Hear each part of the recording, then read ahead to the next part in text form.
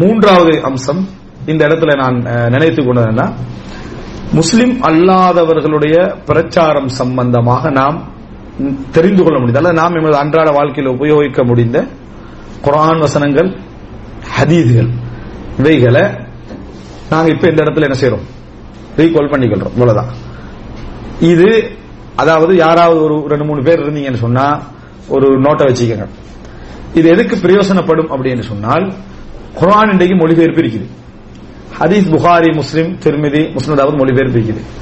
இதுல உண்மையிலேயே ஒரு 50 செய்திகள் அல்லது ஒரு 30 செய்திகள் முன்வைக்கப்பட்டதுன்னு சொன்னா சிறியது ஒரு நூலா இதை வெளியே போட்டுடலாம். சிறியது ஒரு நூலா இதை வெளியே போட்டுடலாம். எப்படி இந்த இடத்துல குர்ஆன் சுன்னால வரக்கூடிய முஸ்லிம் அல்லாதவர்களுடைய தொடர்புடக்கூடிய குர்ஆன் வசனங்களும் ஹதீஸ்களும் ஒவ்வொருத்தரும் இப்ப ஞாபகப்படுத்த போறீங்க. ஒருத்தர் 10-20 ஞாபகப்படுத்தாம 2, 1, 3 இப்படி என்ன செய்யறோம், நாங்க ஒருவருக்கு ஒருவர் இங்க ஞாபகப்படுத்தி கொண்டோம் சொன்னால் அதை குறிச்சிட்டீங்கன்னு சொன்னா, அதை குறிச்சிட்டீங்கன்னா மொழிபெயர்ப்பு ஒரு தொகுப்பா என்ன செஞ்சிடலாம், எடுத்துடலாம். எங்களுக்கு ஒரு கைட்லைன் ஒன்று என்ன செஞ்சிடும், எங்களுக்கு அதுல கிடைத்து விடும். இது ஒரு பகுதி. இன்ஷா அல்லாஹ் தெரிஞ்சவங்க இன்ஷா அல்லாஹ் இப்ப நீங்க பேசுற டைம், நான் பேசுற டைம் இல்ல, நீங்க பேசுற தெரிஞ்சது. இது முஸ்லிம் அல்லாதவரோட சம்பந்தப்பட்ட குர்ஆன் வசனம். இது முஸ்லிம் அல்லாதவரோட வசனத்தை சொல்ல வேண்டிய அவசியம் இல்ல, உங்களுக்கு தெரியும் என்னன்றது ஹதீஸ். இது முஸ்லிம் அல்லாதவரோட சம்பந்தப்பட்ட இப்ப சொல்லப்பட்ட ஹதீஸ்களாகவும் இருக்கலாம், குர்ஆன் வசனங்களாகவும் இருக்கலாம், ஏற்கனவே நம்ம கேட்டவைகளாம் இருக்கலாம். ஏன் முஸ்லிம் அல்லாதவர்களுக்கு பிரச்சாரம் செய்கின்ற எங்களுக்கு என்ன தெரிஞ்சிருக்கணும், முஸ்லிம் அல்லாதவர்களை பத்தி குர்ஆன் சுன்னாவும் என்ன செய்யுது சொல்லுதுன்ற ஒரு ஃபிக்ஹ் கட்டாயம் என்ன செய்யணும், இருக்கணும். ரைட், இன்ஷா அல்லாஹ் ஒவ்வொருத்தர சொல்லுங்க. சொல்லுங்க, யாராவது ஒரு ஆள் 2 பேர் குறிச்சிக்கங்க.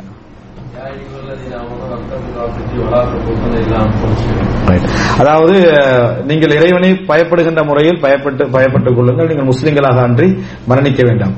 இந்த வசனம் டைரக்ட்லி முஸ்லிம் அல்லாதவர்களோடு என்ன செய்யறதில்லை, சம்பந்தப்படுறதில்லை. முஸ்லிம்களா இருக்கக்கூடியவர் நீங்க முஸ்லிம் அல்லாதவர்களா என்ன செஞ்சிட வேண்டாம், மரணித்து விட வேண்டாம் என்று சொல்றது. பாரக்கல்லாஹு ஃபீக். சம்பந்தம் இருக்கு. எப்படி சம்பந்தம்னா, முஸ்லிம் அல்லாதவரா என்ன செய்யக்கூடாது, மாறிடக்கூடாது என்ற அந்த செய்தி தான் அதுல இருக்கு. நான் என்ன சொல்றேன்னா, இஸ்லாத்துக்கு வரல அவங்க, முஸ்லிம் அல்லாதவர்கள் இப்ப இருக்கிறாங்க, அவங்களுக்கு சம்பந்தப்படுற மாதிரி. அப்படி இப்படியான வசனங்கள் வந்தாலும் கூட எது சம்பந்தமா இல்லையான்னு கூட நம்ம என்ன செஞ்சுக்கலாம், விளங்கிக்கலாம். ரைட், அடுத்தது எல்லாரும் ஒன்றா சொல்லணும்.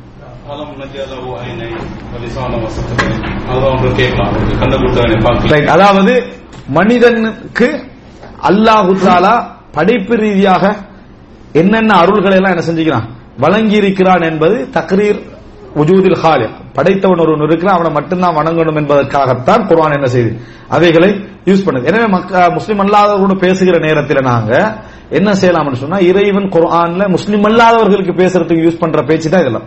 எது, அலம் நஜஅல் லஹு ஐனைன் வலிசான வஷஃபத்தைன் வஹதைனாஹு நஜ்தே. அதாவது நாங்கள் மனிதனுக்கு கண்களை ஆக்கவில்லையா, செவிப்புலனை ஆக்கவில்லையா, வாயை ஆக்கவில்லையா, 2 வழிகளை காட்டவில்லையா, திருப்பி நீங்க இறைவனை நம்பாம இருக்கிறீங்கன்றதுதான் அந்த வசனத்துடைய மயக்கம். இதை குறிச்சுக்கணும். இது எந்த இடத்துல போடலாம்ன்ற 2வது இதை குறிச்சுக்கொண்டு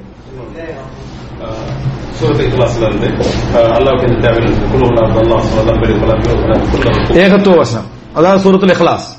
சூரத்துல் இக்லாஸ் முஸ்லிம் அல்லாதவர்களுக்கு இறைவனை பற்றி சொல்லிக் கொடுக்கக்கூடிய சுருக்கமான ஒரு சூரா. நம்ம உண்மையிலேயே ஒரு இஸ்லாத்துக்கு ஒருவர் கேட்கிறாரு, நான் ஃபர்ஸ்ட் என்ன சூரத்தை பாடமாக்கல, சூரத்துல் ஃபாத்திஹா போறோம்னா நம்ம முதலாவது கொடுக்க முடிஞ்ச ஒரு சூரா இது சூரத்துல் இக்லாஸ். இதை நீங்க என்ன செய்யுங்க, பாடமாக. அவனுக்கு பாடமாக்குற கஷ்டமும் அல்ல, மிக இலகுவா இருக்கு. ரைட், 2 விஷயம். 3வது, இணை வைத்தல் என்பது இறைவனது பார்வையில் என்ன மிகப்பெரிய அநியாயம், பாவம் என்ற வசனம் அதான் மிக முக்கியங்க.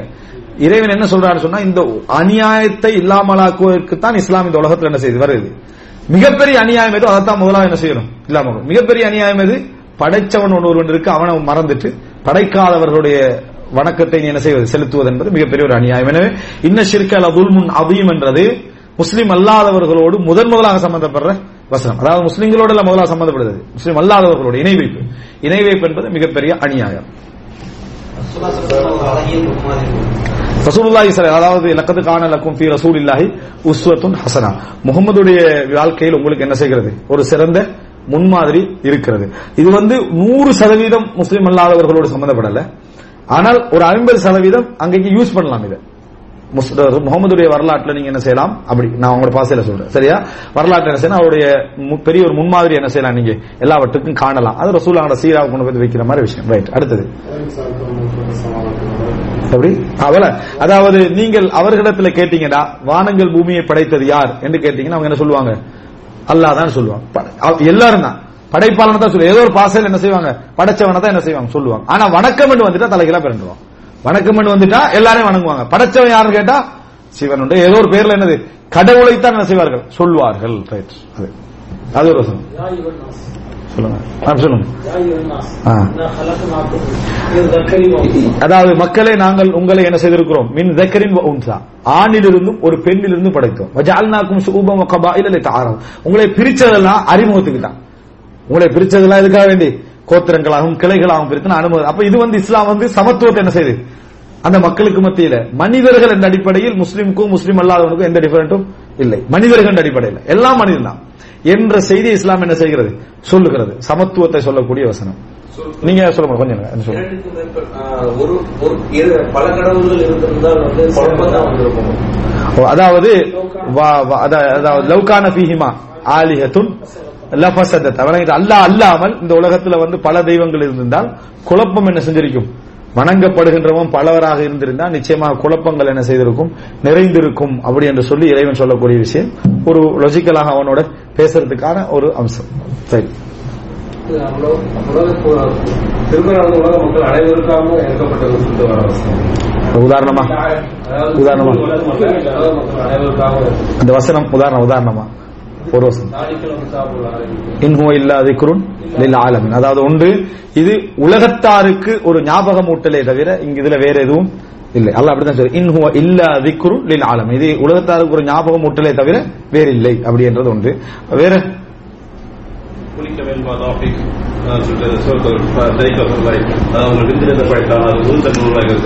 அதாவது இப்ப நீங்க சொன்ன ஒரு கேட்டகரி அதை நம்ம சொன்னா நிறைய போகும். நான் என்ன சொல்றேன்னா, இவர் சொன்ன அந்த ஃபர்ஸ்ட் சப்ஜெக்ட், அதாவது இறைவன் படைத்தவன் எப்படியெல்லாம் படைச்சான், அந்த படைப்புடைய ஆற்றல்கள் சம்பந்தமாக வரக்கூடிய எல்லாமே ஒரு டாபிக். அது இது டீடைல்ஸ் என்ன செய்யுது குர்ஆன்ல? படைப்பு, அது இது சொன்ன மாதிரி என்னது விஞ்ஞானத்தை அதுல புரிஞ்சு கொள்ற அமைப்பிலான வசனங்கள் என்று ஒரு பகுதி என்ன செய்யுது அதுல வருது. அது ஒரு தக்ரீர் பண்றது, அதாவது படைத்தவனைத்தான் நீ வணங்கணும் அப்படி என்றதுக்கு அவன் தான் படைச்சான்றத குர்ஆன் என்ன செய்யுது பல வகையில சொல்லி காட்டக்கூடிய வசனங்கள். ரைட். நீ படைத்தவனை வணங்காதே, உன்னை படைத்தவனை நீ உண்டாக்குற நீ உண்டாக்குறத வணங்காதே, உன்னை அது ஒரு குர்ஆன் வசனம் சொல்லல. அது என்ன? அது குர்ஆன் வசனம் அப்படின்னு சொல்றேன்டா அல்லாஹ் தஆலா என்ன சொல்றான்டா? என்னது? நீங்க வணங்குறீங்களே அவர்கள் லையஹ்லுகு ஸுபாபன் வலா இஸ்தமஉ லஹு, அவங்க எல்லாம் ஒன்று சேர்ந்தாலும் கூட ஒரு ஈய கூட என்ன செய்ய மாட்டாங்க, படைச்சிக்கல மாட்டாங்க. அவர்களில் ஏதாவது எடுத்துட்டு போனா கூட திருப்பி என்னது எடுத்துக்கொள்ளவும் மாட்டார்கள். எனவே அந்த இடத்துல கேட்கிறவனும் பலகினம், கேட்கப்படுறவனும் பலகினம். அல்லாஹ் அங்க அதுல சொல்ல வாரது என்னன்னு சொன்னா, படைக்கிறவன் என்னது படைக்கிறவனை வணங்கு. சரியா? படைப்பாளர் படைக்கப்பட்டவனை நீ என்ன செய்ய அதை வணங்காத என்ற செய்தி அந்த வசனத்துல அல்லாஹ் தஆலா அது ஒரு தத்துவ ரீதியாக அல்லாஹ் தஆலா அதை என்ன செய்யலாம் சொல்லி காட்டுறான். இந்த வசனம் குறிச்சுங்க. அந்த வசனம் அதுல அதெல்லாமே முழுமையாக அருள்கள், நிஅமத். சரியா? இப்ப நீங்க அதுல தகஸ்ஸுஸ் ஆயிட்டீங்க. அதுல இறைவனுடைய படைப்பு வணங்கிட்டா. இப்ப சூரத்துர் ரஹ்மான் நீங்க எடுத்தீங்கன்னா டோட்டலா அதுல என்ன வரும்டா, இறைவனுடைய படைப்பு, இறைவனுடைய விதத்தெல்லாம் இறைவன் படைச்சான், எப்படியெல்லாம் இறைவன் படைச்சான், இது எப்படி நிராகரிப்பீங்க என்றதுதான் அந்த சூரத்துர் ரஹ்மான்ல முழுமையா என்ன செய்யும் அதுல வரும். ரைட். உமர் ரலியல்லாஹு அன்ஹு அவர்கள் இஸ்லாத்தை ஏற்றதாக சொல்லப்படுற அந்த சம்பவமே பொய். ஒரு பரக்கல்லாஹு ஃபீக். சரியா? உமர் ரலியல்லாஹு அன்ஹு இஸ்லாத்தை என்னது அந்த வாள் எடுத்துட்டு போனாங்க, திடீர்னு வீட்டுக்கு போய் தட்டினாங்க, அதுக்கு பிறகு அவர் ஒளிஞ்சிக்கின்றாரு, இவர் மண்டையை பிளந்தாங்க, ரத்தம் வருது அப்படின்ற சொல்றது நாங்க டக்குன்னு உண்மைப்படுத்துறோம். என்னடா உமர் ரலியல்லாஹு கொஞ்சம் மண்டையை பிளந்தாய்ப்பாங்கன்னு சொல்லி என்னது நம்ம என்ன செஞ்சுட்டோம் உண்மைப்படுது. ஆனா புகாரில சொல்லிக்கிற சந்தர்ப்பத்துக்கு புகாரில வருது உமர் எல்லாம் இப்படி இஸ்லாத்துக்கு வந்தாங்க, சஹீஹ் புகார்ல வருது. ஆனா இது 6 கிரந்தத்தை எதுலயும் இல்லாத ஒரு சம்பவத்தை கொண்டு வந்தா நம்ம சொல்லிக்கிறோம். புகார்ல எப்படி வருது அப்படின்னா, இப்னு உமர் ரலியல்லாஹு அன்ஹு அவர்களுக்கு நீங்கள் தான் முதலாவது இஸ்லாத்துக்கு வந்தீர்கள் வாப்பாவுக்கு முன்னால கோபம் வருமா. ஏன் கோபம் வருது அப்படின்னா, உமர் ரலியல்லாஹு இஸ்லாத்துக்கு வரணும் அப்படின்னு நினைச்ச நேரத்துல மகன்கிட்ட சொன்னாராம், நீங்க போய் பாருங்க, நாங்க அல்லாஹ்வுடைய தூதர் என்னது வீட்டுல இருக்கிறாரா, நான் இஸ்லாத்தை ஏற்றுக்கொள்ள போவோம், இஸ்லாத்தை நம்ம ஏற்றுக்கொள்ளும். இதுல இருந்தே விளங்குது உமர் எல்லாம் தனிப்பட்டதையா முடிவெடுத்துக்கிறாங்க, இஸ்லாம் தாண்டாப்பா சரி நம்ம போய் இஸ்லாத்தை என்ன செய்வோம் ஏற்றுக்கொள்ள. வீரமா ஒரு சண்டையில திடீர்னு இஸ்லாத்தை ஏற்றுக்கொண்ட மாதிரி அந்த சம்பவத்துல இல்ல. அவர் ஏதோ விளங்கி நான் இஸ்லாத்துக்கு வரணும் அவர் முடிவெடுக்கிறாரு. இவர் போன நேரத்துல ரசூலுல்லாஹி ஸல்லல்லாஹு அலைஹி வஸல்லம் அவங்க தூங்கி இருந்தாங்க அல்லது முடிச்சிருந்தாங்க, சம்பவத்தை டீடைல்ஸ் எனக்கு ஞாபகம் இல்லை. இவர் பையத் செஞ்சார் ரசூலுல்லாஹ். இப்னு உமர் வந்து இஸ்லாத்துக்கு வேகமா இருந்தார், இஸ்லாத்துக்கு வந்துட்டார். திருப்பி வாப்பாவை கூட்டிட்டு போய் மறுபடியும் என்ன செய்யறாரு, இஸ்லாத்துக்கு வர. ரெண்டு பேரும் சேர்ந்து ரசூலுல்லாஹ் பையத் செய்யறாங்க. இதை வச்சுதான் மக்கள் என்ன சொன்னாங்கன்னா, நீங்க வாப்பாக்கு முந்தி என்ன செஞ்சிட்டீங்க, இஸ்லாத்துக்கு வந்துட்டீங்கன்னா அவருக்கு என்ன செய்யும், கோபம் வரும். என் வாப்பா தான் என்னைய போக சொன்னாரு, என் வாப்பா தான் என்னைய போக சொன்னாரு, நான் போனேன். அந்த நேரத்தில் என்னது இஸ்லாம் முடிச்சுன்னா இஸ்லாத்தை ஏற்றுக்கிட்டு வந்துட்டு திருப்பி என்ன வாப்பா கூட்டிட்டு போனேன் என்ற மாதிரியான செய்தி வரும். இவ்வளவுதான் புகார்ல வருது. இந்த சம்பவத்தை பார்த்தாலே நல்லா விளங்குது. வாள் எடுத்துட்டு என்னது அந்த ஒட்டகத்துக்காக வேண்டி உமர்றதுலாம் போனாங்கன்ற மாதிரி, என்ன 100 ஒட்டகம் கிடைக்கும்ன்றதுக்காக வேண்டி போனான மாதிரி உமர்லான வரலாற்றுல ஒரு விஷயம் நீங்க காணுவீங்க. ஒட்டகத்துக்காக எந்த வேலையும் செய்ய மாட்டாங்க.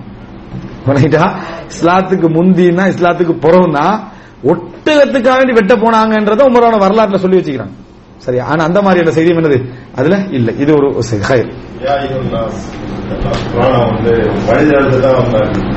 அது அவர் சொல்லிட்டாரு என்ன, இன்ஹுவ இல்லா திக்ரு லில் ஆலமீன், இது உலகத்தாருக்கான ஒரு ஞாபகம் ஊட்டல். அப்ப எனவே குர்ஆன் இல்ல, இதுல நீங்க இப்படி சொல்லலாம், குர்ஆன் வந்தல்ல யா அய்யுஹன் நாஸ் என்று குர்ஆன் விளிக்கக்கூடிய வசனங்களிலே மக்களே, இது குர்ஆன் மக்களே என்று விளிக்கக்கூடிய வசனங்கள் வந்து உண்மையிலே குர்ஆன்ல வந்து ஒரு அற்புதமான வசனங்களே. டோட்டல் மனிதர்களை தான் என்ன செய்து விழிக்குது. எந்த வேதமும் பெரும்பாலும் அதை ஏற்றுக்கொண்டவனை விழிக்கிற மாதிரி தான் என்ன செய்யும் இருக்கும். அவங்களுக்கு அதை என்ன அவன் தான் செட் பண்ணிப்பான், அந்த வேதத்தை அவன் தான் வடிவமைச்சு அவனை செட் பண்ணதுனால இது இருக்கும். வேதம் அது வேதத்துடைய ஒரு இயல்பு என்னன்னு சொன்னா மனிதர்களை பத்தி. அதனாலதான் நாங்க பைபிள சிதைக்கப்பட்ட வேதம் என்று சொல்றோம். என்ன காரணம், அது வேதத்துடைய குவாலிட்டி அதை நான் பாக்குறோம், வேதத்துடைய குவாலிட்டி கொஞ்சம் அதுல பாக்குறோம். அதே போல குர்ஆன் மனிதர்களை ஏற்று பேசுது. எனவே இது வந்து ஏற்றுக்கொள்ளப்பட்டவர்களால் உருவாக்கப்பட்டதல்ல, ஏற்றுக்கொள்ள வேண்டும் என்று எதிர்பார்க்கின்ற இறைவனால் என்னது உருவாக்கப்பட்டது. மக்கள் என்று வரக்கூடிய வசனங்களை சொல்லலாம். அதுக்கு வந்து நபிமார்களை பேர சொல்றாங்க, அவருக்கு இருக்கப்பட்ட அந்த வேதங்களை சொல்றாங்க. இதை வந்து மக்கள் சொல்றாங்க, ஏன்னா இது வந்து புதுசு கிடையாது, இது பழசு எல்லாத்தையும் வந்து இது அப்டேட் வெர்ஷன் அப்படிங்கிற கொண்டு போகலாம். எப்படி எனக்கு வழங்கல, அதாவது ஒவ்வொரு நபியும் சொல்றாங்க இல்லையா, இது சொல்லலாம். அதாவது இஸ்லாம் நீங்க சொல்ற என்னன்னா, இஸ்லாம் முந்திய வேதங்களையும் முந்திய மதங்களையும் அட்டிச்சு தள்ளிட்டு வரல, வரலாற்று உண்மைகள் எல்லாம் புரட்டி மூடிட்டு அப்படியெல்லாம் ஒண்ணுமே இப்பதான் புதுசா நாங்க வந்திக்கிறோம் மாதிரி இஸ்லாம் என்ன செய்யல வரல. ஏற்கனவே உள்ள நபிமார்களோட பேரை இஸ்லாம் என்ன செய்ய சொல்லி கொடுக்குது. இன்றைக்கு உலகத்துல 300 கோடி பேருக்கு மட்டும் அதை என்ன செய்யறாங்க, அந்த நபிமார்கள் அந்த வேதங்களை ஏற்றுக்கொள்ள அதுல உள்ள பிழைகளை சுட்டி காட்டி இதெல்லாம் தவறு அப்படி என்கின்ற செய்திகளை சொல்ற இந்த விஷயங்களை வரலாற்று ரீதியாக இஸ்லாத்தை என்ன செய்யலாம். உண்மை இஸ்லாம் ஒரு நீதியான மார்க்கமா என்ன செஞ்சது இருந்தது. எல்லா முஸ்லிம் அல்லாதவர்களை பத்தி குர்ஆன்ல யூதர்களை பத்தி பேசுது, கிறிஸ்தவர்களை பத்தி பேசு, அவங்களுடைய நீதி நேர்மை அவங்களுடைய அநியாயம் இவைகளை பற்றி எல்லாம் ஒரு அளக்கிற விஷயங்கள் குர்ஆன்ல என்ன செய்யுது இருக்குது. இவைகளை என்ன செய்யலாம், முஸ்லிம் அல்லாதவர்களோடு சம்பந்தப்பட்ட விஷயங்கள் சொல்லலாம். ஹதீஸுக்கு யாரும் இன்னும் போகல. குர்ஆன் ஹதீஸ் ரெண்டுலயும் சொல்ல மாட்டார். அதனால அவர் இதுக்கு போனாரு, அந்த உமர்ல சம்பவத்துக்கு சவால். அதாவது குர்ஆன்ல வரக்கூடிய என்ன இது, அதாவது என்ன சூரத்தின் மிம்மிஸ்லி, இதை போன்ற ஒரு சூரத்தை, இதை போன்ற ஒரு அத்தியாயத்தை, இதை போன்ற ஒரு வசனத்தை கொண்டு வா அப்படி என்று சொல்லக்கூடிய குர்ஆனுடைய சவால். இந்த சவால் நம்ம ஏற்கனவே விளங்கப்படுத்திக்கிறோம்.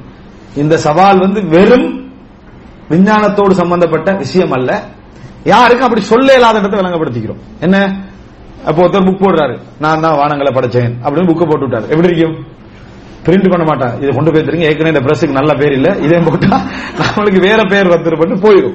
யாருக்கும் அப்படி சொல்ல இயலாது. அதுதான் வேதத்துக்குரிய முதல் சவால். உலகத்துல நான் தான் வானங்களை படைத்தேன், அப்படி நான் தான் பூமி, இப்ப உலகத்தில் உள்ள எல்லாத்தையும் எடுத்து நான் தான் படைச்சேன், நான் தான் பூமியை படைச்சேன், நான் தான் நீரை படைச்சேன், இந்த நட்சத்திரங்கள் நான் தான் படைச்சேன், இதை ஓதிவாங்க அந்த வேதத்தை கொடுத்தா யாரும் அதை முதலாவது என்ன பிரிண்ட் பண்ண வர மாட்டாங்க.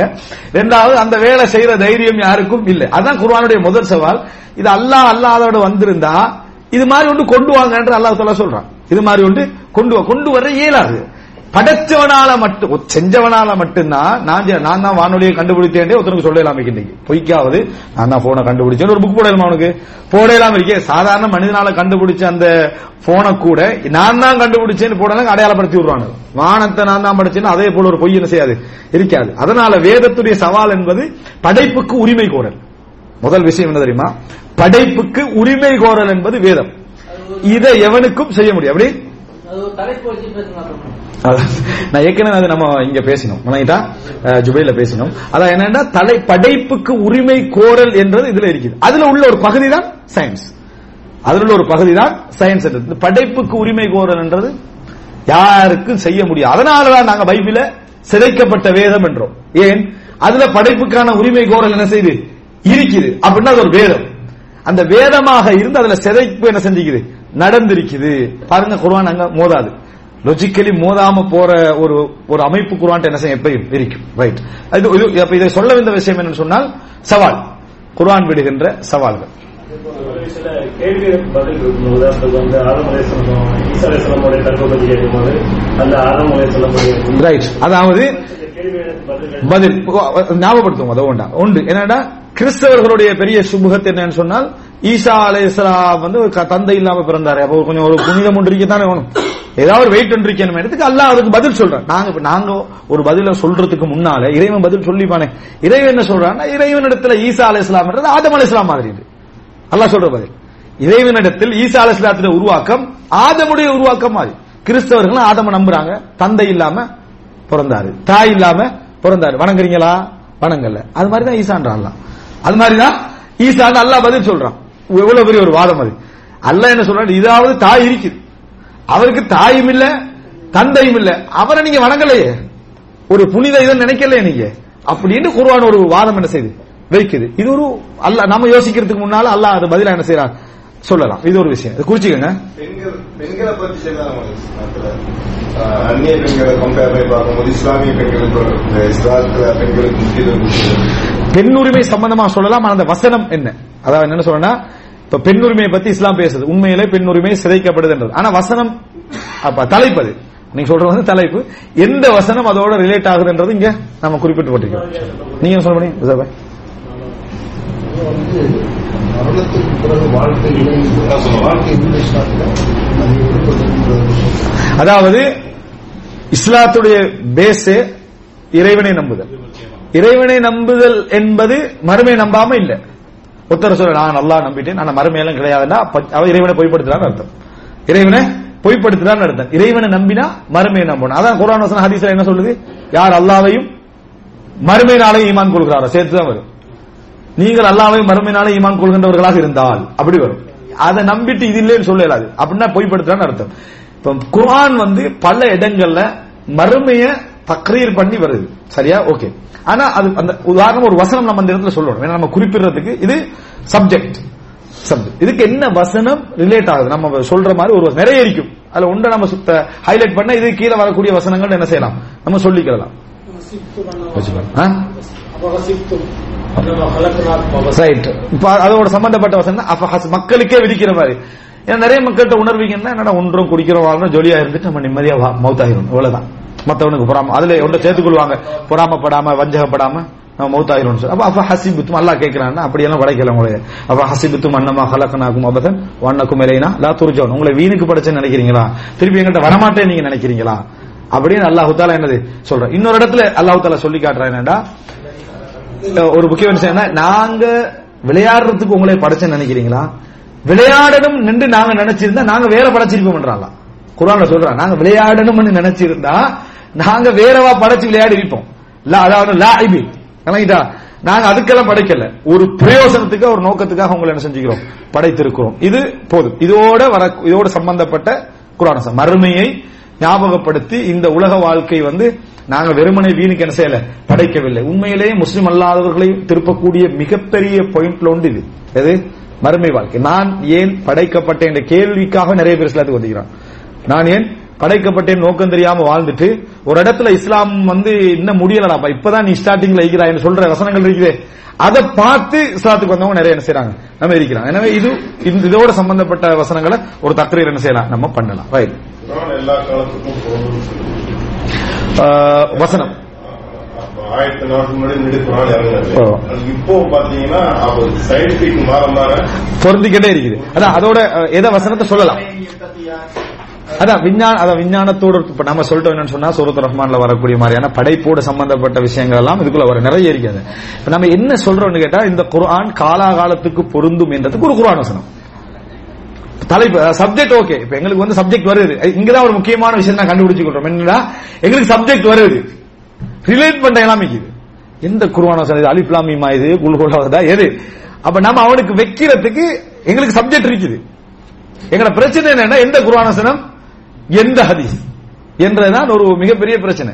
அந்த இடத்துக்கு நம்ம ரிலேட் பண்றது இப்ப நம்ம ரீகால் பண்ண என்ன செய்யும்டா எங்களுக்கு பதியும் மலங்கிட்டா. அதான் நான் சொல்லுவாரு. இப்ப எங்களுக்கு வருது என்ன, குர்ஆன் எல்லா காலத்துக்கும் பொருத்தமா நம்ம எல்லாம் சொல்லிக்கிட்டே போவோம். ஏன்னா ஒரு குர்ஆன் வசனம் ஞாபகம் வருது இல்லை எனக்கு அப்படின்றது. அதான் விஞ்ஞானம். அதாவது என்ன சொல்றோம்னா விஞ்ஞானம் என்ன சொல்றோம்னா படைப்பு சம்பந்தமான விஷயங்கள்ல இந்த விஞ்ஞான ரீதியான குர்ஆனுடைய ஒரு பெரும்பகுதி என்ன செய்யுது, விஞ்ஞானத்தை உண்மைப்படுத்துற அமைப்பில் இருக்கு. அப்ப அது இந்த இன்றைய காலத்துக்கும் குர்ஆன் என்ன செய்யுது, பொருந்துன்னு சொல்லலாம். ஆனா நான் என்ன சொல்றேன்னா குர்ஆன் இப்ப இந்த விஷயத்த வட்டம் போட்டுட்டோம் இது சொல்லி, இது அல்லாம குர்ஆன் நேரடியாக பேசுற மாதிரி இது நீங்க முடிஞ்சா உதாரணமா அந்த சவாலை கூட ரிலேட் பண்ணலாம். முடிஞ்சா முரணானதை என்ன செய்ய, இந்த சவால் இன்று வரைக்கும் இருக்கேன்னு நம்ம என்ன செய்யறோம் சொல்லிக் கொண்டிருக்கிறோம். அப்ப அதெல்லாம் சொல்லலாம். இது அல்லாம வசனங்கள், இது அல்லா வசனம். இப்போ தீவிரவாதிகள் அதிகம் பேசிட்டு இருக்காங்க. அந்த சமயத்துல மனிதன் ஒரு உயிரை அறியாம பண்ணா அவன் உலக விஷயம் பண்ண. அதாவது குர்ஆன் அதாவது மனித உயிருக்கு வழங்கிய பாதுகாப்பு. எப்படி மனித நேயத்தை குர்ஆன் சொல்லுதுன்றதுக்கு முஸ்லிம் என்று குர்ஆன் சொல்லாம ஒரு உயிரை வாழ வைத்தால் முழு உலகத்தில் உள்ள உயிரை வாழ வைத்ததற்கு சமம். ஒரு உயிரை கொன்றால் முழு உலகத்தில் உள்ள உயிரையும் கொன்றதுக்கு சமம். இது முஸ்லிம் அல்லாதவர்களுக்கு பயங்கரவாதம் தீவிரவாதம் அது இது என்று பேசக்கூடியவங்களுக்கு இப்படி ஒரு வசனத்தை நீங்க காட்ட வேணாம். இதை விட கொஞ்சம் குறைஞ்ச ஒரு வசனத்தை காட்டுங்கன்னாலும் காட்ட முடியாது. ஒத்தனை கொண்டு ஒரு நப்ச ஒரு உயிரை கொண்டால் முழு உலகத்திலையும் கொன்றதுக்கு சமம். எந்த உயிரையும் உரிமை இல்லாம என்ன செய்யக்கூடாது, சரியான பெகைரி நப்சு அன்னமா கத்தல நாசஜமியா. இது ஒரு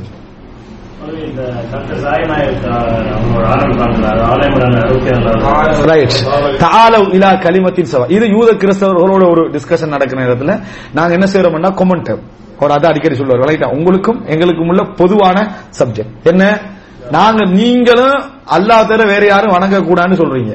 அதனாலதான் பிள்ளையார வணங்குறீங்கல்ல, முருகனை வணங்குறீங்கல்ல, காளை கன்ற வணங்குறீங்கல்ல. ஆனா இவர ஏதாவது இயேசு என்ன செய்றீங்கன்னா இறைவனுடைய மகன் என்றும் அவர்தான் இறைவன் என்றும் நீங்களே என்னது சொல்லி அதனால வணங்கலாம் என்ன செய்றீங்க சொல்றீங்க. சோ அவங்கள்ட்ட ஒன்று இருக்குது என்ன, தௌஹீத். அல்லாஹ் அல்லாதவரை வணங்கக்கூடாது, படைத்தவனை தவிர வணங்கக்கூடாது என்ற ஒன்று இருக்குது. படைத்தவனை தவிர வேற. ஆனா இது எப்படி வணங்குறாங்கன்னா அவன் தான் படைச்சவன் அல்லது அதுக்கு ஒரு நியாயத்தை கற்பிச்சு வணங்குறாங்க. இன்றைக்கு நீங்க பார்க்கலாம் என்ன சொன்னா மேரிய வணங்கக்கூடாது அது சிறுக்கு அப்படின்னு சொல்றவங்க இருக்கிறாங்க.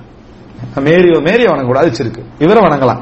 அப்ப என்ன அர்த்தம், ஒரு சிறுக்கு தௌஹீத் என்ற ஒரு பகுதி அவங்கள்ட்ட என்ன செய்யுது இருக்குது. இதனால நாங்க ஒரு முடிவுக்கு வருவோமா, படைச்சவனை தவிர வேற யாரையும் வணங்கக்கூடாது ஒரு முடிவுக்கு வருவோமான்னு குர்ஆன் என்ன செய்யுது கேக்கு வரமாட்டாங்க, அதுல வரமாட்டாங்க. அப்படி பேசின உடனே என்ன முடிவு, ஓகே இதுல இவர் வருவாரா வரமாட்டார், யாரு இயேசு ஜீசஸ் இதுல வணங்குற விஷயத்துல வருவாரா வரமாட்டாருன்ற ஒரு பிரச்சனைக்குள்ள என்ன செஞ்சிருவாங்க வந்துருவாங்க. எனவே நீங்க இணை வைக்கிறீங்க என்ற ஒரு சிக்கல் அவர்கள்ட்ட இருக்கிறது நம்ம என்ன செய்கிறோம் பார்க்கிறோம். இத குர்ஆன் தத்ரூபமா அவங்க என்ன செய்தார், குல் யா அஹ்லல் கிதாப் வேதக்காரர்களை இந்த இடத்துக்கு வருவோமாண்டு. இதுதான் நாங்க பொதுவாகவே எங்களுடைய இந்த கபர் வணக்கம் அந்த வணக்கம் எல்லாம் தவறா செஞ்சுட்டீங்களோட்டே நாங்க பேசுற வசனம் அதுதான். என்ன இணை வைக்க கூட, அவங்க என்ன செய்வாங்கன்னா மிம்பர்ல அழகா ஒரு மணி நேரத்தை பேம் பண்ணுவாங்க. என்ன இணை வைக்க கூடாது ஷிர்க் வைக்க கூடாது ஃபுல்லா பேம் பண்ணிட்டு இறங்கி தொழிச்சிருவாங்க. என்ன பேச மாட்டான், எது இணை வைத்து பேச மாட்டான். எது இணை வைத்து பேசினா ஷிர்கலத்தையும் சேர்த்து என்ன செஞ்சிருவாங்க தௌஹீதாக்கிடுவாங்க. இவர்கள்ட்ட உள்ள பிரச்சனையும் அதேதான், ஷிர்கையும் என்ன செஞ்சிருவாங்க தௌஹீதாக்கிடுவாங்க. இத குர்ஆன் எங்களுக்கு சொல்லு, இது ஒரு அழகான ஒரு சப்ஜெக்ட். சமூக குழுமை விபச்சாரம் சாராயம் இதெல்லாம் சமூக குழுமை எல்லாம் வசனம் இல்ல ஓகே இங்க சொல்றதுதான் நோக்கம். எங்களுக்கு இங்க என்ன நோக்கம்டா நம்ம யாரும் என்ன செஞ்சிடக்கூடாது, எங்களை நாங்களே டவுன் பண்ணிக்கூடாது. எங்களுக்கு அந்த அளவுக்கு அப்படி நம்ம என்ற அளவுக்கு ட்ரை பண்றோம். நீங்க என்ன செய்யறோம்டா ஒரு வசனத்துடைய டச் பண்ண நான் ட்ரை பண்றோம். நாங்க சில வசனங்களை சொன்னோமா இல்லையா, இப்ப சில வசனங்கள் நாங்க சொன்னோம். அதே மாதிரி இதுக்கு ஒரு வசனத்தை நம்ம என்ன செய்யணும் சொல்லணும். இந்த சப்ஜெக்ட் இருக்கிறது இது ஒரு வட்டி, அதே போல என்னது விபச்சாரம் கொலை கொள்ளை இவைகளுக்கெல்லாம் இஸ்லாம் கடுமையான தண்டனைகளை விதிச்சு. இதெல்லாம் முஸ்லிமோ முஸ்லீம் அல்லாதவரோ இஸ்லாமிய ஸ்டேட்ல செஞ்சாருன்னா அவருக்கு என்ன செய்யும், யாருக்கும் இந்த பாதுகாப்பு வழங்கப்படும். இதுக்கு நம்ம என்ன செய்யணும் சப்ஜெக்ட் ரைட். அந்த ஹதீஸை நம்ம என்ன செய்யணும் சொல்லலாம். இதுல என்ன செய்யலாம், ஃபர்ஸ்ட் ஹதீஸ் வந்து என்ன, எனது மகள் ஃபாத்திமா திருடினாலும் நான் என்ன செய்வேன் கையை வெட்டுவேன் என்று சொல்லி ஒரு ஆட்சியாளர் அறிவித்தது. அதாவது மகள் திருடினாலும் கையை வெட்டுறது வேற, அதை நேரத்தோட இன்ஃபார்ம் பண்றது வேற. எது ஏன மகள் திருடினாலும் அது வந்து ஒரு கௌரவ குறைச்சல் மாதிரி. ஆனா அதை ரசூலுல்லாஹ் என்ன செய்றாங்க, எனது மகள் திருடினாலும் நான் என்ன செய்வேன் கைவெட்டுவேன் ரசூலுல்லாஹி ஸல்லல்லாஹு அலைஹி வஸல்லம் அவர்களே முந்திக்க என்ன செய்றாங்க, அந்த வார்த்தையை சொல்றாங்க. அப்ப இஸ்லாமிய சமுதாயத்துல நீதி என்ற பகுதிக்கான ஒரு செய்தியா. இப்ப இங்க முக்கியம் என்னன்னா சப்ஜெக்ட சொல்றதோட செய்தி என்ன அப்படின்றத நாங்க அலட்சிக்கிறதுதான். எங்களுக்கு சும்மா நம்ம தனியா சிந்திக்க ஆரம்பிச்சோம்னா நிறைய வரும். அதை ரிலேட் பண்ணி பேசுறதுக்கு குர்ஆன் வசனம் ஹதீஸ் என்ன செய்யாது. இப்ப நம்ம எடுத்துக்கணும், ஒரு ஆரம்பத்தையாவது எடுத்துக்கணும்னா நம்ம திருப்பி என்ன செய்யலாம் பார்க்கலாம். இப்ப எங்களுக்கு ஒரு 30 செய்தியாவது சேர்ந்திக்குமா, சேர்ந்திருக்கலாம். ரைட், வேற 50 வரைக்கும் வரணும். அதோட சம்பந்தப்பட்டது. அதெல்லாம் தக்குல் அம்வானக்கும் பில் பைவத், உங்களுக்கு மத்தியில் அநியாயமாக பொருளாதாரத்தை என்ன செய்ய வேண்டாம், சாப்பிட வேண்டாம். ஷுவைப் அலைஹிஸ்ஸலாம் தன் சமுதாயத்துக்கு செஞ்ச பிரச்சனை என்னது, அல்லாஹ் தஆலா அளவை நிறுவையில் என்ன செய்ய வேண்டும் சொல்லி, வசனத்தை சொல்லி அளவை நிறுவையில் என்னது மோசடி செய்ய வேண்டாம் என்று சொல்றது மட்டுமல்ல, அதுல ஒரு வேறவா சொல்றான். அவங்க எப்படி நடந்து கொள்றாங்கன்னா வித்தா குறைச்சு விக்கிறாங்க, வாங்கினா அள்ளி வாங்குறாங்கன்றான் சொல்லி சொல்றாங்க. இதா காலஹும் வஸனஹும் யுக்ஸிரூன், மற்றவங்களுக்கு வித்தா எடைய குறைச்சிது. அப்ப சமூக நீதிகளை இஸ்லாம் நடைமுறைப்படுத்துற இந்த தலைப்பை மட்டும் எடுத்துக்கணும். ஒரு 2 வசனத்தை ஞாபகப்படுத்தி இதுல நிறைய என்ன செய்யும் வேறு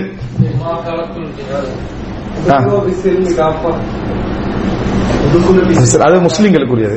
அதாவது மார்க்கத்தில் முழுமையாக வலகத் பாத்னா ஃபீ குல்லி உம்மத்தின் ரசூலான் அப்துல்லாஹ், நம்ம ஏற்கனவே சொன்ன வசனங்கள் என்ன, ஒவ்வொரு தூதரும் வந்தது முஸ்லிம் அல்லாதவர்களுக்கு மத்தியில் இறைவனை மட்டும் வணங்க வேண்டும் என்ற பிரச்சாரத்தை செய்வதற்குத்தான். அந்த பண்பு முஸ்லிம்கிட்ட அதையும் என்ன செய்யும், நம்ம செய்யணும், அது வேறு. ஆனா தூதர் வார சமுதாயம் எப்படி இருந்தது, முஸ்லிம் அல்லாதவர்களாக இருந்தார்கள். ஏகத்துவ தூதை எத்தி வைக்கத்தான் தூதர்மார்கள் என்ன செஞ்சாங்க, அதுல வந்தார்கள் என்பது இன்னொரு ஹதீஸ் யார சொல்ல போறாங்க. மனித வர்க்கத்தின் இது ரிலேட்டட் தான். ஆனாலும் கொஞ்சம் என்னது முஸ்லீமோட வைக்க இறைவனை வணங்குறதுக்கு தான் நான் படைச்சேன் என்று சொல்றது ஓகே. ஆனா அவங்களோட ரிலேட் பண்ண கொஞ்சம் கஷ்டமா இருக்கு அந்த இடத்துல.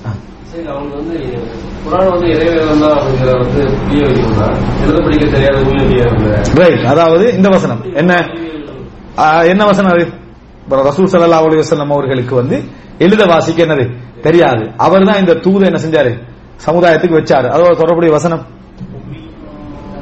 அந்நபியல் உம்மி என்று வரக்கூடிய வசனம். எப்பையும் தனக்கு ஒரு தலைவர் இருந்துட்டான்னா அந்த ஆளுக்கு எதெல்லாம் வீக் இருக்குது அதை மறைக்கிறது தான் பொதுவான உலக இயல்பு. வணங்கிட்டா இஸ்லாம் அந்த வீக்க சிறப்பா எடுத்து சொல்லிச்சு. என்ன, எழுத வாசிக்க தெரியாத ஒருவர் வணங்கிட்டா அப்படின்றத என்ன செய்யுது இஸ்லாம் சொல்லுது. அதுக்கு உதாரணம் என்ன சொல்லலாம், அல்லது பாத ஃபில் உம்மீன ரசூலா.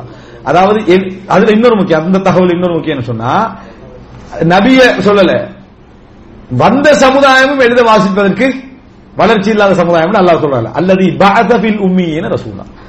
எப்பயும் ஒரு தலைவரை எங்க செலக்ட் பண்ணுவாங்கன்னா நல்லா படிச்ச சமுதாயத்துக்கு மத்தியில ஒரு தலைவர் அனுப்புவான். அல்லாஹ் என்ன சொல்றாங்கன்னா வந்தவரும் எழுத படிக்க தெரியாது, எவர்கிட்ட போறாரோ அவர்களும் எழுத படிக்க தெரியாது, அவர்களை வச்சுதான் நான் என்ன செய்ய போறேன், உலகத்துக்கு கொண்டு போய் சேர்க்க போகிறேன் என்றது ஒரு பெரிய ஒரு பிளஸான விஷயம். ரைட்,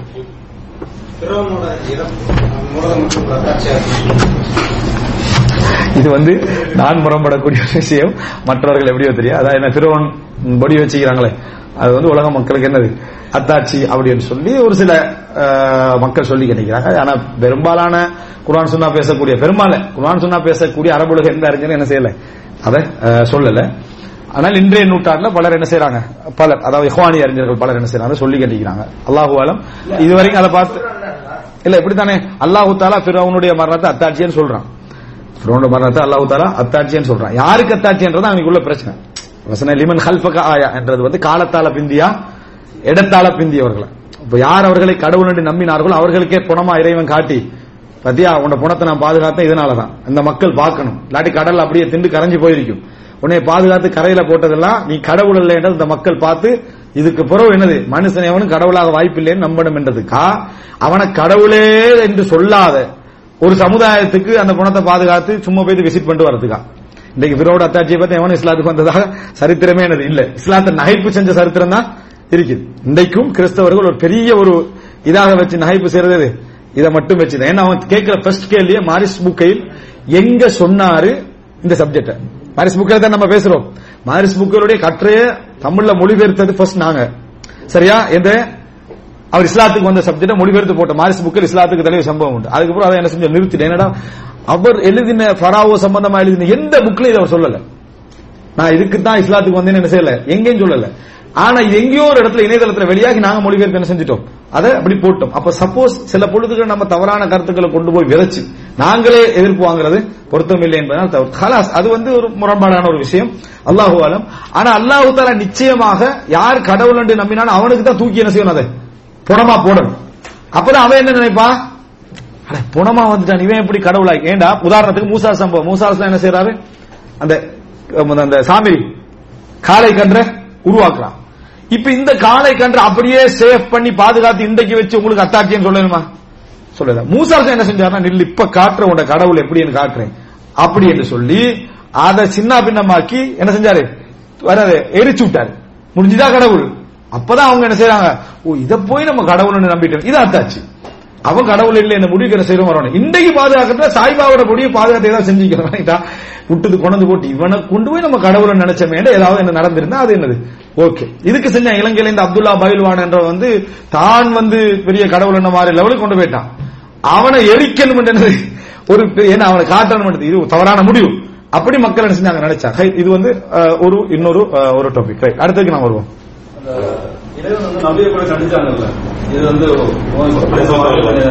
இது பண்ண முடியாது, என்னிடத்துல இருந்து வார்த்தை என்ன சொல்லணும், அந்த தேனோட விஷயங்கள் எது விஷயம் அறிவிச்சிட்டாங்க. இறைவன் சொல்றா, இது நீ எப்படி ஆரம்பிக்க முடியும், என்னோட இது நான் தான் டிசைட் பண்ணேன். ஓகே, அதாவது அவர் சொல்ற சப்ஜெக்ட் என்னன்னா, தூதருடைய கண்டிப்பு குர்ஆன்ல வருது, தூதர் அதை எத்தி வைக்கிறார்.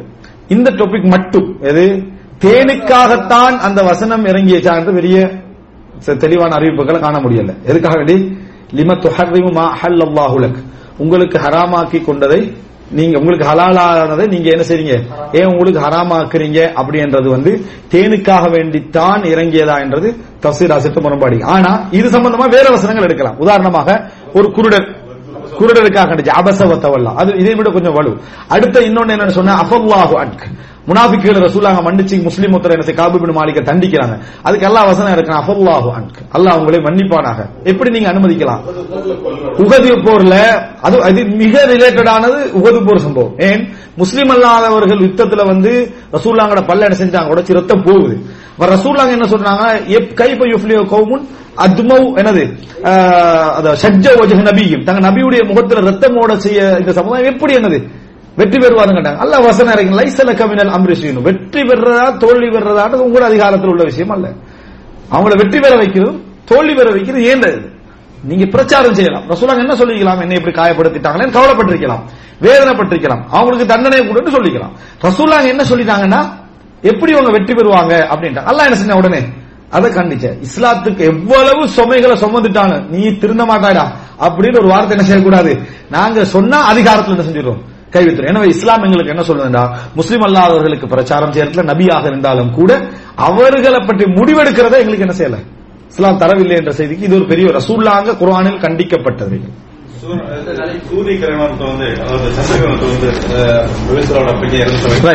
இது ஒரு செய்தி, அதாவது ஹதீஸ். இது அதாவது ரசூலுல்லாஹி ஸல்லல்லாஹு அலைஹி வஸல்லம் மகன் இப்ராஹிம் மௌத் ஆயிட்டாங்க. மக்கள் எல்லாம் பேசிக்கிறாங்க, எனது மரணம் என்ன இப்ராஹிமால தான். இஸ்லாம் எப்பயுமே கொள்கை தெளிவோடு இருக்கணும், எந்த மூட நம்பிக்கையில் இஸ்லாத்தை என்ன செய்யக்கூடாது, வரக்கூடாது. தண்ட மகன் மரணித்த நேரத்தில் கூட ரசூலுல்லாஹ் ஓடி வந்த சந்தர்ப்பம், அதாவது பொய் நபி என்ன டக்குன்னு இந்த சந்தர்ப்பம் பயன்படுத்திக்கிறோம், இதெல்லாம் தானா கிடைக்கிறது பயன்படுத்திக்கிறோம். என்னது திடீர்னு நம்ம என்ன சொல்றது, பழம் மலை என்ன சொல்ற பழம் சொல்லுவாங்க, இல்ல காக்கா உட்கார பலம் கொடுத்து சொல்ற மாதிரியான அந்த இது சொல்ற மாதிரி முசைலமா அதெல்லாம் பயன்படுத்தினான். பொய் நபி முசைலமா சந்தர்ப்பத்துக்கு போற வழியில திடீர்னு ஏதாவது நடந்து நம்ம சொல்லிட்டாங்க செஞ்சது நடந்தது என்று பொய் நபிக்கு மிச்சம் தேவைக்கு, அதுல பொய் நபிக்கு இந்த மாதிரி சந்தர்ப்பம் நடக்காதான்ற ஒரு தேவை இருக்குது. அந்த மாதிரி ஒரு சம்பவத்தை வச்சே ஒரு லட்சக்கணக்கான பேர் ஏமாத்திடலாம். ரசூலுல்லாஹ் மெனக்கிட்டு பிள்ளையுடைய கவலை எல்லாத்தையும் விட்டு ஓடி வராங்க. சூரியனும் சந்திரனுக்கும் இவருடைய பிறப்பிறப்புக்கும் எந்த சம்பந்தமும் இல்லை, எந்த சம்பந்தமும் இல்லை. இது இஸ்லாத்துடைய தூய்மையான ஒரு வடிவத்தை என்ன செய்து காட்டுது, ரசூலுல்லாஹ் உண்மையான தூதரண்டத்தையும் காட்டுது. இது ஒரு செய்தி. இவ்வளவு செய்திகள் இருக்குது, மாஷா அல்லாஹ். இன்னும் ஒரு 10 செய்திகள் இன்ஷா அல்லாஹ் முடிச்சுடுவோம். இன்னைக்கு எங்க 10 செய்தி இந்த மரத்த டாபிக் பேசுறோம். மறுமையான அடையாளங்கள் எல்லாமே முஸ்லிம் அல்லாதோட சௌரபில் எதுன்னு சொல்லிருக்கேன், எதுன்னு சொல்லிருக்கணும். ஏண்டா பூமி அதிர்ச்சி போன்ற அதாவது இந்த உலகத்தில் நடக்கக்கூடிய அனர்த்தங்கள் சம்பந்தமான முன்னறிவிப்புகளை உண்மையில சில பொழுதுகள்ல முஸ்லிம் அல்லாதவர்களுக்கு மத்தியில் என்ன செய்யலாம், ஒரு பாதிப்பை ஏற்படுத்தலாம். உதாரணமாக ரசூலுல்லாஹி ஸல்லல்லாஹு அலைஹி வஸல்லம் அவர்கள் மறுமை நாள் நெருங்குகின்ற பொழுது பூமி அதிர்ச்சி அதிகரிக்கும். இது ஒரு அதாவது தக்துர் ஜலாசில், மறுமை நாள் வர வர வர வர பூமி அதிர்ச்சி அதிகரிக்கும். ஆனா இது எல்லா இடத்துலயும் எஃபெக்ட் ஆகாது. இதை நீங்க ஜப்பான்ல எப்ப சொன்னாலும் ஏத்துக்கல மாட்டாங்க இந்த செய்தியை. ஏன் மறுமை நாள் வர்றப்பா நம்ம பிறந்த நாள்ல இருந்து இங்க இப்படிதான் இருக்குதுன்னு அவன் சொல்லிடுவான். ஒரு உதாரணத்துக்கு சொல்றேன் எஃபெக்ட் சரியா. அவன் பிறந்த நாள்ல இருந்தே பூமி அதிர்ச்சிலாம் வாழ்றான், அவனுக்கு ஒரு இயல்பு அது வந்துகிட்டே இருக்கு போய்க்கிட்டு. பெருசா வந்தா தான் கவலைப்படணும் சரியா. இல்லாட்டி அவனுக்கு டெய்லி என்னது அப்படி நேச்சுரல் டிசாஸ்டர் .com இருக்கு, சப்ஸ்கிரைப் பண்ணி வச்சுக்கோங்க. டெய்லி பூமி அரிசி வந்துகிட்டே உங்களுக்கு சரியா. உங்களுக்கு டெய்லி ஒரு அறிக்கை அங்க பூமி அரிசி இந்த இடத்துல வந்துட்டே இருக்கும். அப்ப ரசூல் ஸல்லல்லாஹு அலைஹி வஸல்லம் சொல்றது என்னன்னா இயல்பா இருந்த சமுதாயத்துக்கு சொல்றான். இயல்பாக வாழ நம்ம எல்லாம் நிறந்த நல்லா வாழ்ந்துட்டு இருக்கோம். அந்த சமுதாயத்துல பூமி அதிர்ச்சியுடைய அச்சம் என்ன செய்யும், அதிகரித்துக் கொண்டே வரும். அப்படி என்றது ரசூல் ஸல்லல்லாஹு அலைஹி வஸல்லம் அவர்கள் சொன்ன ஒரு முன்னறிவிப்பு. இது ஒரு சமுதாயத்துக்கு என்ன செய்யலாம், ஒரு இதை ஏற்படுத்தலாம். இப்படி முன்னறிவிப்புன்னு பொதுவா சொல்லிடாம எந்த முன்னறிவிப்பு அப்படின்றது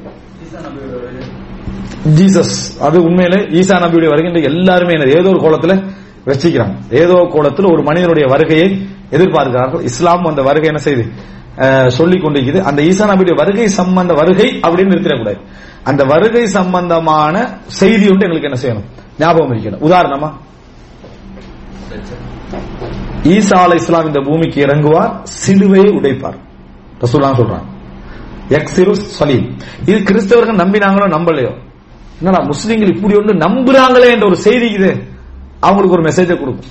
ஈசா அலைஹிஸ்ஸலாம் சிலுவைக்கு எதிரானவர், அவருக்கு இதுக்கு எந்த சம்பந்தமும் இல்லை. அதனால ஈசா அலைஹிஸ்ஸலாம் உலகத்தில் செய்யற வேலைகள் உண்டு, சிலுவை என்ன செய்யறது, உடைப்பது.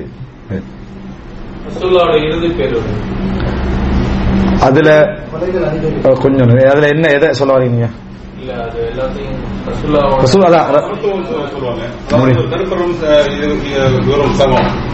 அதாவது ரசூல் ஸல்லல்லாஹு அலைஹி வஸல்லம் அவர்கள் அதுக்கு சொல்லலாம் என்னன்னா ஒரு சமூக ரீதியான வாழ்வியல் அடிப்படைகளை ஒரு அதுல என்ன செய்யறாங்க முழுமையா சொல்றாங்க. சோ இறுதி பேருரை என்பது உண்மையிலே விளக்கப்படுத்தி சொல்ல வேண்டிய ஒரு பெரிய சப்ஜெக்ட் தான். ஆனா ரசூலுல்லாஹ் சமூக ரீதியான எல்லாத்தையும் என்ன செய்யறாங்க சொல்றாங்க. பெண்கள் சம்பந்தமான உரிமை, வட்டி, கொலை, விபச்சாரம், ஏகத்துவம், இந்த மாதிரி ஒரு பெரிய பகுதி என்ன சொல்றாங்க. இறுதி பேருரை என்பது உண்மையிலே ஒரு பெருமதியான ஒன்றுதான். ஆனா பெரிய ஒரு பகுதி தீண்டாமை. அத இன்னா கலக்னாக்கும் என்னது மின் தக்கரின் உன்சா வஜஅல்னாக்கும் ஷுபம் வ கபாயில ஃபர்ஸ்ட் வந்து அந்த வசனம். அதாவது கொல்லப்பட்டவருக்கு தேவையே கொல்லப்பட்டு, அதாவது கொலை அதிகரிக்கும், கொலை அதிகரிக்கும். நாங்க புதுசா ஒரு தௌராண்டு செஞ்சோம், மனித உயிர் உரிமை பற்றிய 40 ஹதீஸ்கள். அதுல எல்லாமே கொலை சம்பந்தமா இஸ்லாம் என்ன செய்யுது, எவ்வளவு கண்டிக்குது, எவ்வளவு அதுக்கு எதிராக நிக்குது, அதுக்கான தண்டனைகள் இஸ்லாம் எப்படி சொல்லுது என்ற செய்திகள் அதுல ஒன்றுதான். ரைட். எப்படி உதாரணமா ஹதீஸ் உதாரணத்துக்கு சொல்றீங்க, அதாவது ரசூலுல்லாஹி ஸல்லல்லாஹு அலைஹி வஸல்லம் அவர்கள் ஒரு ஆட்சியாளராக இருந்தும் கூட முஸ்லிம் அல்லாதவர்கள் விருந்து கலைத்த நேரத்தில் ரசூலுல்லாஹ் போய் என்ன செஞ்சாங்க, ஒரு யூதன் அவனோட வீட்டுல என்ன செஞ்சாங்க, சாப்பிட்டாங்க. நானும் அந்த ஆள் நம்பிக்கைக்கு துரோகம் தான் செஞ்சார். என்ன நெஞ்ச வச்சு விட்டாங்க. நெஞ்ச வச்ச கேஸ் வெளியே வந்த உடனே எப்படி தப்பினாங்க, இல்ல இல்ல நீங்க இது சாப்பிட்டு மௌத்தாயினீங்கடா இஸ்தரஹ்னா நாங்க தப்பிடுவோம். ஏன் நீங்க பொய் நபி, அந்த சோதனை எங்களுக்கு கிடைக்கல. நீங்க என்னது அதாவது இந்த நீங்க நபி எடுத்து நாங்க தெரிஞ்சு கொள்வோம்.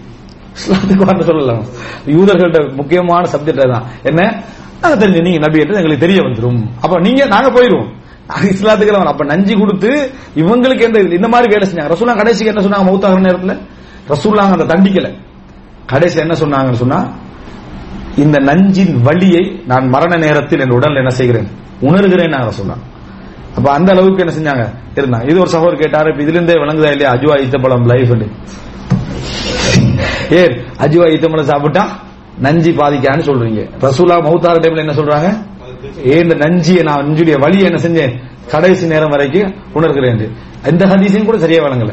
இந்த ஹதீஸ் என்ன சொல்லுது, நஞ்சி பாதிக்காது. ரசூல் ஸல்லல்லாஹு அலைஹி வஸல்லம் மௌத்தாகினாங்களா, மௌத்தாகலையா, மௌத்தாகல. நஞ்சால என்ன செய்யல, மௌத்தாகல. அப்படின்னா ரசூலுல்லாஹ் அஜ்வா ஈத்தம் சாப்பிட்டதுனால என்ன செய்யுது, நஞ்சி என்பது பாதிக்கல. என்றதுக்கு தான் அந்த ஹதீஸ் என்ன செய்து சொல்லுது.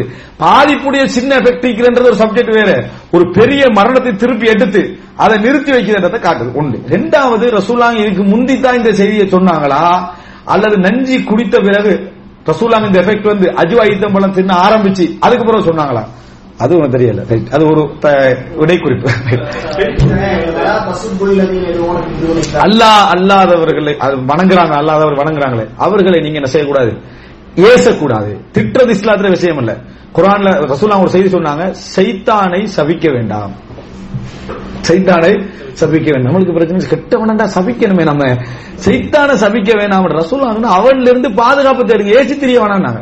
இவன் நாசமா போனவன், அவன் சபிக்கப்பட்டவன், நீ தப்பி தெரி, ஏசி தெரியக்கூடாது. என்ன செய்யக்கூடாது, தஅவ்வது மின் ஷர்ரி, அவனுடைய தீங்கிலிருந்து என்ன செய்யுங்க, அஊது பில்லாஹி மினஷ் ஷைத்தானிர் ரஜீம் அப்படி சொல்லணும். இறைவன் சபிச்சதை நம்ம செய்யலாம், சபிக்கலாம்.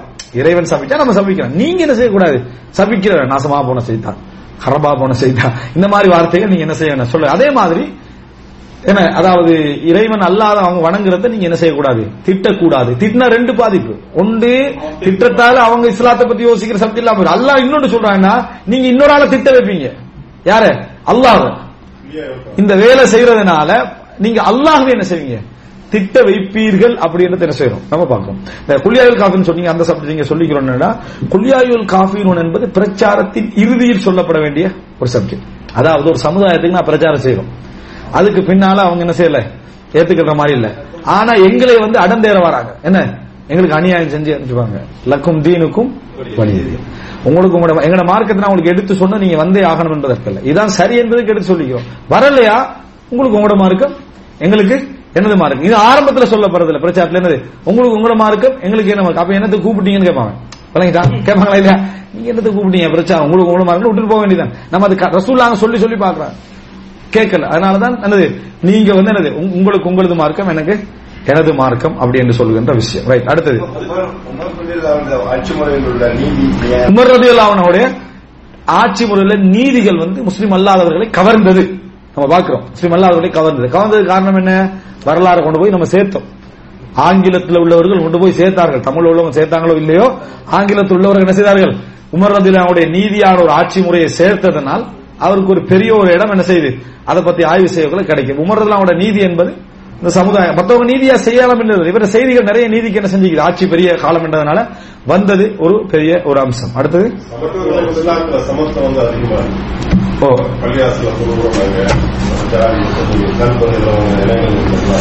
அதாவது முஸ்லிம்களுடைய அந்த சமத்துவ வாழ்க்கை சம்பந்தமாக நம்ம ஏற்கனவே இது சொன்னோம். என்னது அந்த இல்ல, இன்னா ஜஅல்னாக்கும் இன்னா கலக்னாக்கும் மின் தக்கரின் வ உன்சா, ஆண் பெண்ணிலிருந்து படைத்தோம், உங்களை கிளைகளாகவும் கோத்திரங்களாக ஆக்கினோம். அதனால இங்க கருப்பு வெள்ளை என்றது என்னது, சில வேளைகள்ல நீங்க சொல்றதுல வச்சு என்ன செய்யலாம், முஸ்லிம்களுடைய சமூக வாழ்க்கையை என்ன செய்யலாம், முஸ்லீம் அல்ல அவர்களுக்கு ஒரு பெரிய ஒரு செய்தி என்ன செய்யலாம் சொல்லலாம். இஸ்லாமிய சமூக வாழ்க்கை என்றது ஒரு கூட்டு டைப் ஒன்று என்ன செய்யும், எப்பயும் இருந்து கொண்டே இருக்கும், ஒரு கூட்டு அம்சம் உண்டு. அது பொதுவான ஒரு கடைகள் வசனங்கள் அதுக்கு வராது. நம்ம ஜமாத்து தொழுகைகள் இது போன்றவைகளை, ஹஜ்ஜி,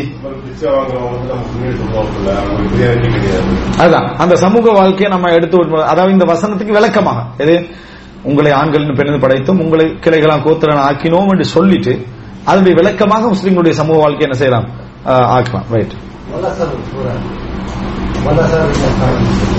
வல்லசர் முஸ்லிம் அல்லாதவர்களோட டைரக்ட்லி சம்பந்தப்படல, நம்ம விளக்கத்துல சம்பந்தப்படுது. அதாவது காலம் நஷ்டம் ஈமான் கொள்ளணும் அப்படின்றது விளக்கப்படுத்தி தான் சம்பந்தப்படுத்தி வைக்கும். நான் என்ன சொல்றதுன்னா, இது முஸ்லிம் அல்லாதவர்களுக்கு டைரக்ட்லி இருக்கணும்.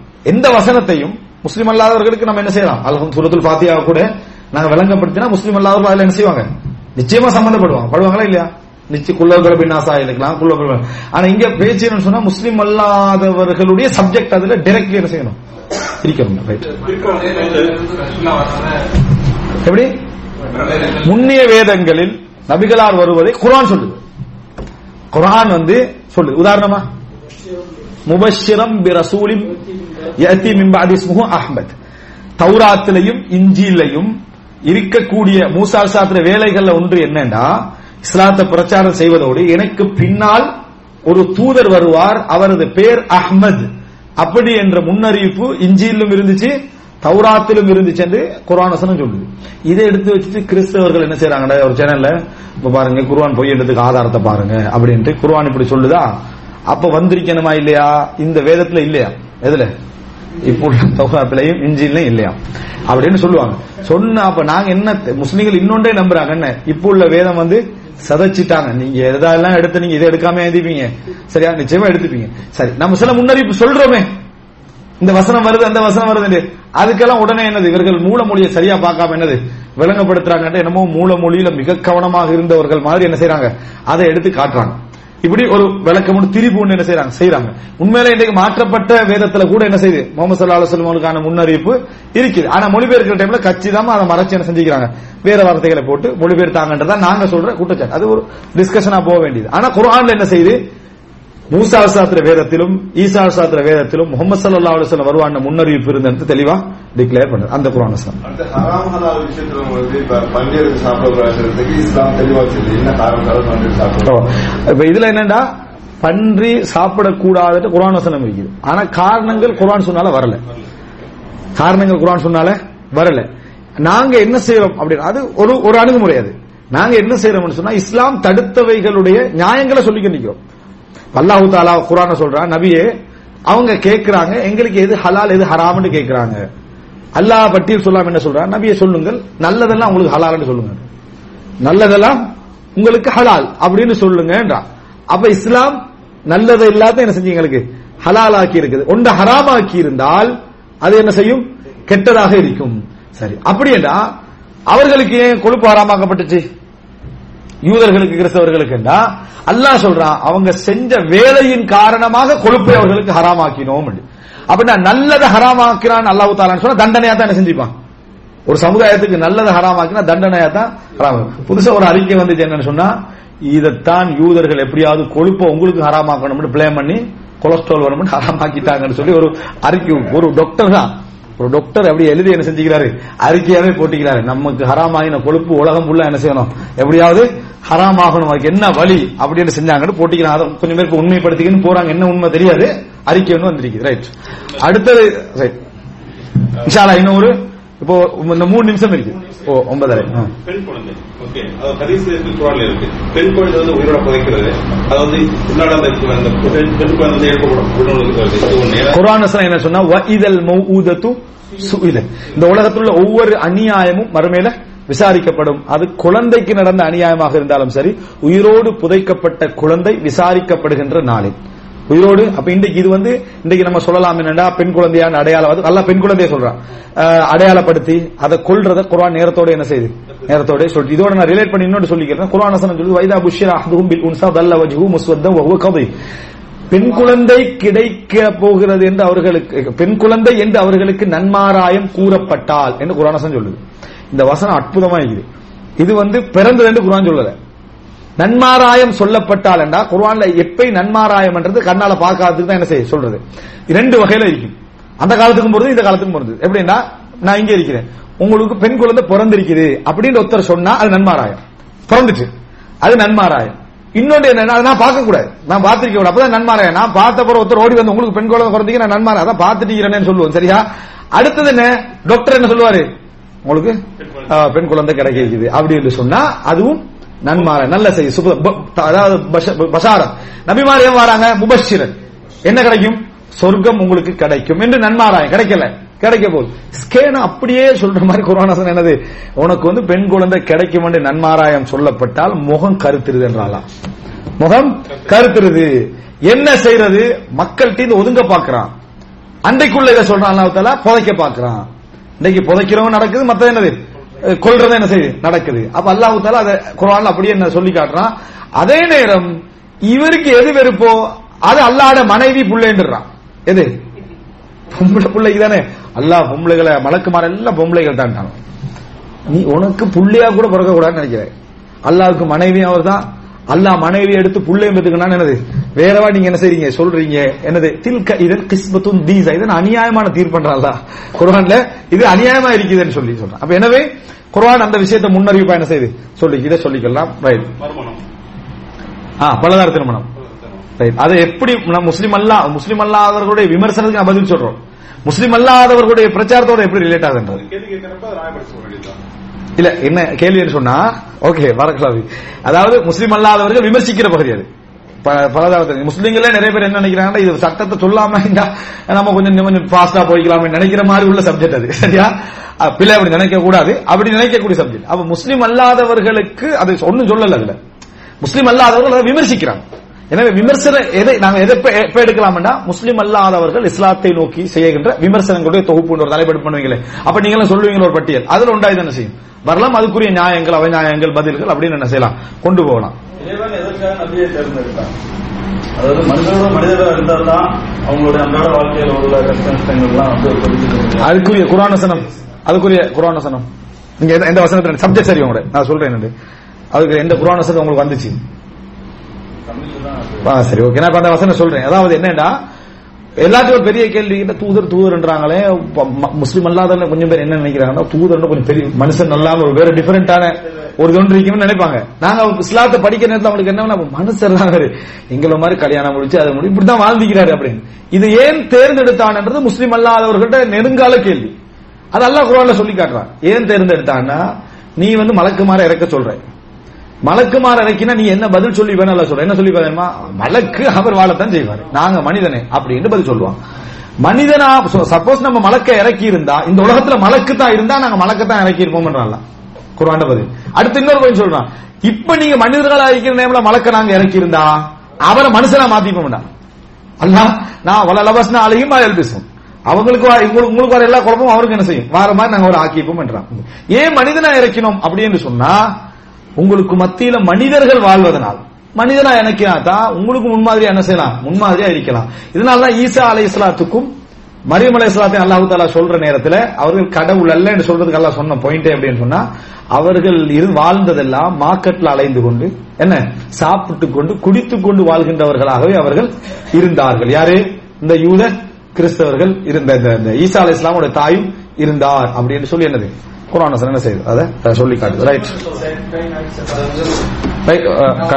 முடிச்சு இன்ஷா அல்லாஹ் கைர். ஏன்னா 30 ஆகிட்டு. இந்த தொகுப்பை நான் ஏன் செய்ய சொன்னேன் தெரியுமா? உண்மையிலேயே நாங்க எந்த ஒரு பிரச்சார பணிக்கும் போற நேரத்தில் அறிவு எங்கள்கிட்ட இருக்குது, சிந்தனை இருக்கும். ஆனா அதுக்கு சப்போர்ட் பண்றதுக்கு எங்கள்கிட்ட நல்ல தகவல் இருக்கணும், சம்பவங்கள் இருக்கணும், நிகழ்வுகள் இருக்கணும். அதுக்கு குர்ஆன் ஹதீஸ் தான் எங்களோட பேஸ். சரியா? அப்ப குர்ஆன் ஹதீஸுடைய அறிவு எங்களுக்கு நிறைய இருக்குமாக இருந்தால் அதுக்கு பின்னால அதோட தேவையான எங்களுக்கு அந்த மதத்துடைய அறிவுகள் அதோட கம்பேர் பண்ற அறிவுகள் இருக்குமா பெரிய பிரயோசனமா என்ன செய்யும் அது இருக்கும். அதனால குர்ஆன் முஸ்லிம் அல்லாதவர்களுடைய வேதங்களை எடுத்து நிறைய பேசுது. அது இன்னும் வந்த தகவல் 125% தான். இந்த 75% நிறைய தகவல்கள் என்னது உண்டு. இப்ப நம்ம என்ன செய்யற ஒரு 50 செய்தியா இதை ஒவ்வொரு வகைப்படுத்தினா இது எல்லாமே குர்ஆன்ல புகாரி முஸ்லிம்ல உள்ள செய்திகள் வகைப்படுத்தினோம்னா ஒரு சின்ன ஒரு கைட்லைன் நூல் ஒன்று என்ன செய்யலாம் தொகுத்து போடலாம். இன்ஷா அல்லாஹ் நிசார் பாய் செய்வார் நினைக்கிறேன். சரியா? இன்ஷா அல்லாஹ் அதை தொகுத்தால் அதை நம்ம ஒரு சரி பார்த்துட்டோம்டா ஒரு புக்கா அது வெளிவந்தால் எங்களுக்கு எவ்வளவு பிரயோசனம் தெரியுமா? இப்ப நீங்க இதெல்லாம் சொன்னீங்க. சரியா? இது எப்படி அடங்காது, இது எப்படி அடங்கும் அப்படின்னு நான் விமர்சனம் செய்யறேன். ஏன் விமர்சனம் செய்யறேன்? வேற நோக்கம் இல்ல, தர்த்தீபாகணும். இது இதோட ரிலேட் ஆகுது. இது விமர்சனம் என்ற பகுதிக்குள்ள இது போகுது, இது படைப்பு என்ற செக்ஷனுக்குள்ள இது போகுது. இதை நாங்க பிரிச்சுட்டோம் பண்ணுவீங்க. பிரிச்சு நம்ம படிக்க ஆரம்பிச்சோம்டா குர்ஆன் எங்களுக்கு என்ன செய்யும்னா சிந்திக்கிற நாலேஜ் வளர்த்துக்கிட்டே வரும், வாதிக்கிற நாலேஜ் வளர்த்துக்கிட்டே வரும். மேலே அந்த ஆதம் அலைஹிஸ்ஸலாத்தை ஒப்பிட்டு குர்ஆன் பேசுறது அது ஒரு வாதிக்கிற நாலேஜ். அது அந்த மாதிரியான விஷயங்கள் குர்ஆனுக்கு அந்த ஸ்கில்ல வளர்த்துக்கிட்டே வரும். அதனால ஒரு பெரிய பிரயோசனம் என்ன செய்யும் ஏற்படும் என்பதனால தான் சொன்னேன். இன்ஷா அல்லாஹ் இன்னொரு சந்தர்ப்பம் நம்ம கிடைக்கிற நேரத்தில் இஸ்லாத்தை நோக்கி செய்யப்படுகின்ற பிரதான விமர்சனங்களும் கிளை விமர்சனங்கள் வச்சு தொகுத்துடணும். தொகுத்துட்டு பதில் சொல்லப்பட்டீங்க நிறைய. அந்த பதில்கள் எங்கெங்க நம்ம எடுக்கலாம், புக்ஸ் எங்கெங்க இருக்குது, வீடியோ எங்கெங்க இருக்குது, எப்படி அதை ஒழுங்குபடுத்துறது என்று எடுத்தாலே நம்ம பெரிய ஒரு விஷயத்தை செஞ்சிருவோம், சரிப்படுத்தி விடுவோம். ஹாதா மா இந்தி வல் இல்மு இந்தல்லாஹ் வ அகூலு கௌலி ஹாதா வஸ்தக்ஃபிருல்லாஹ் லி வ லக்கும்.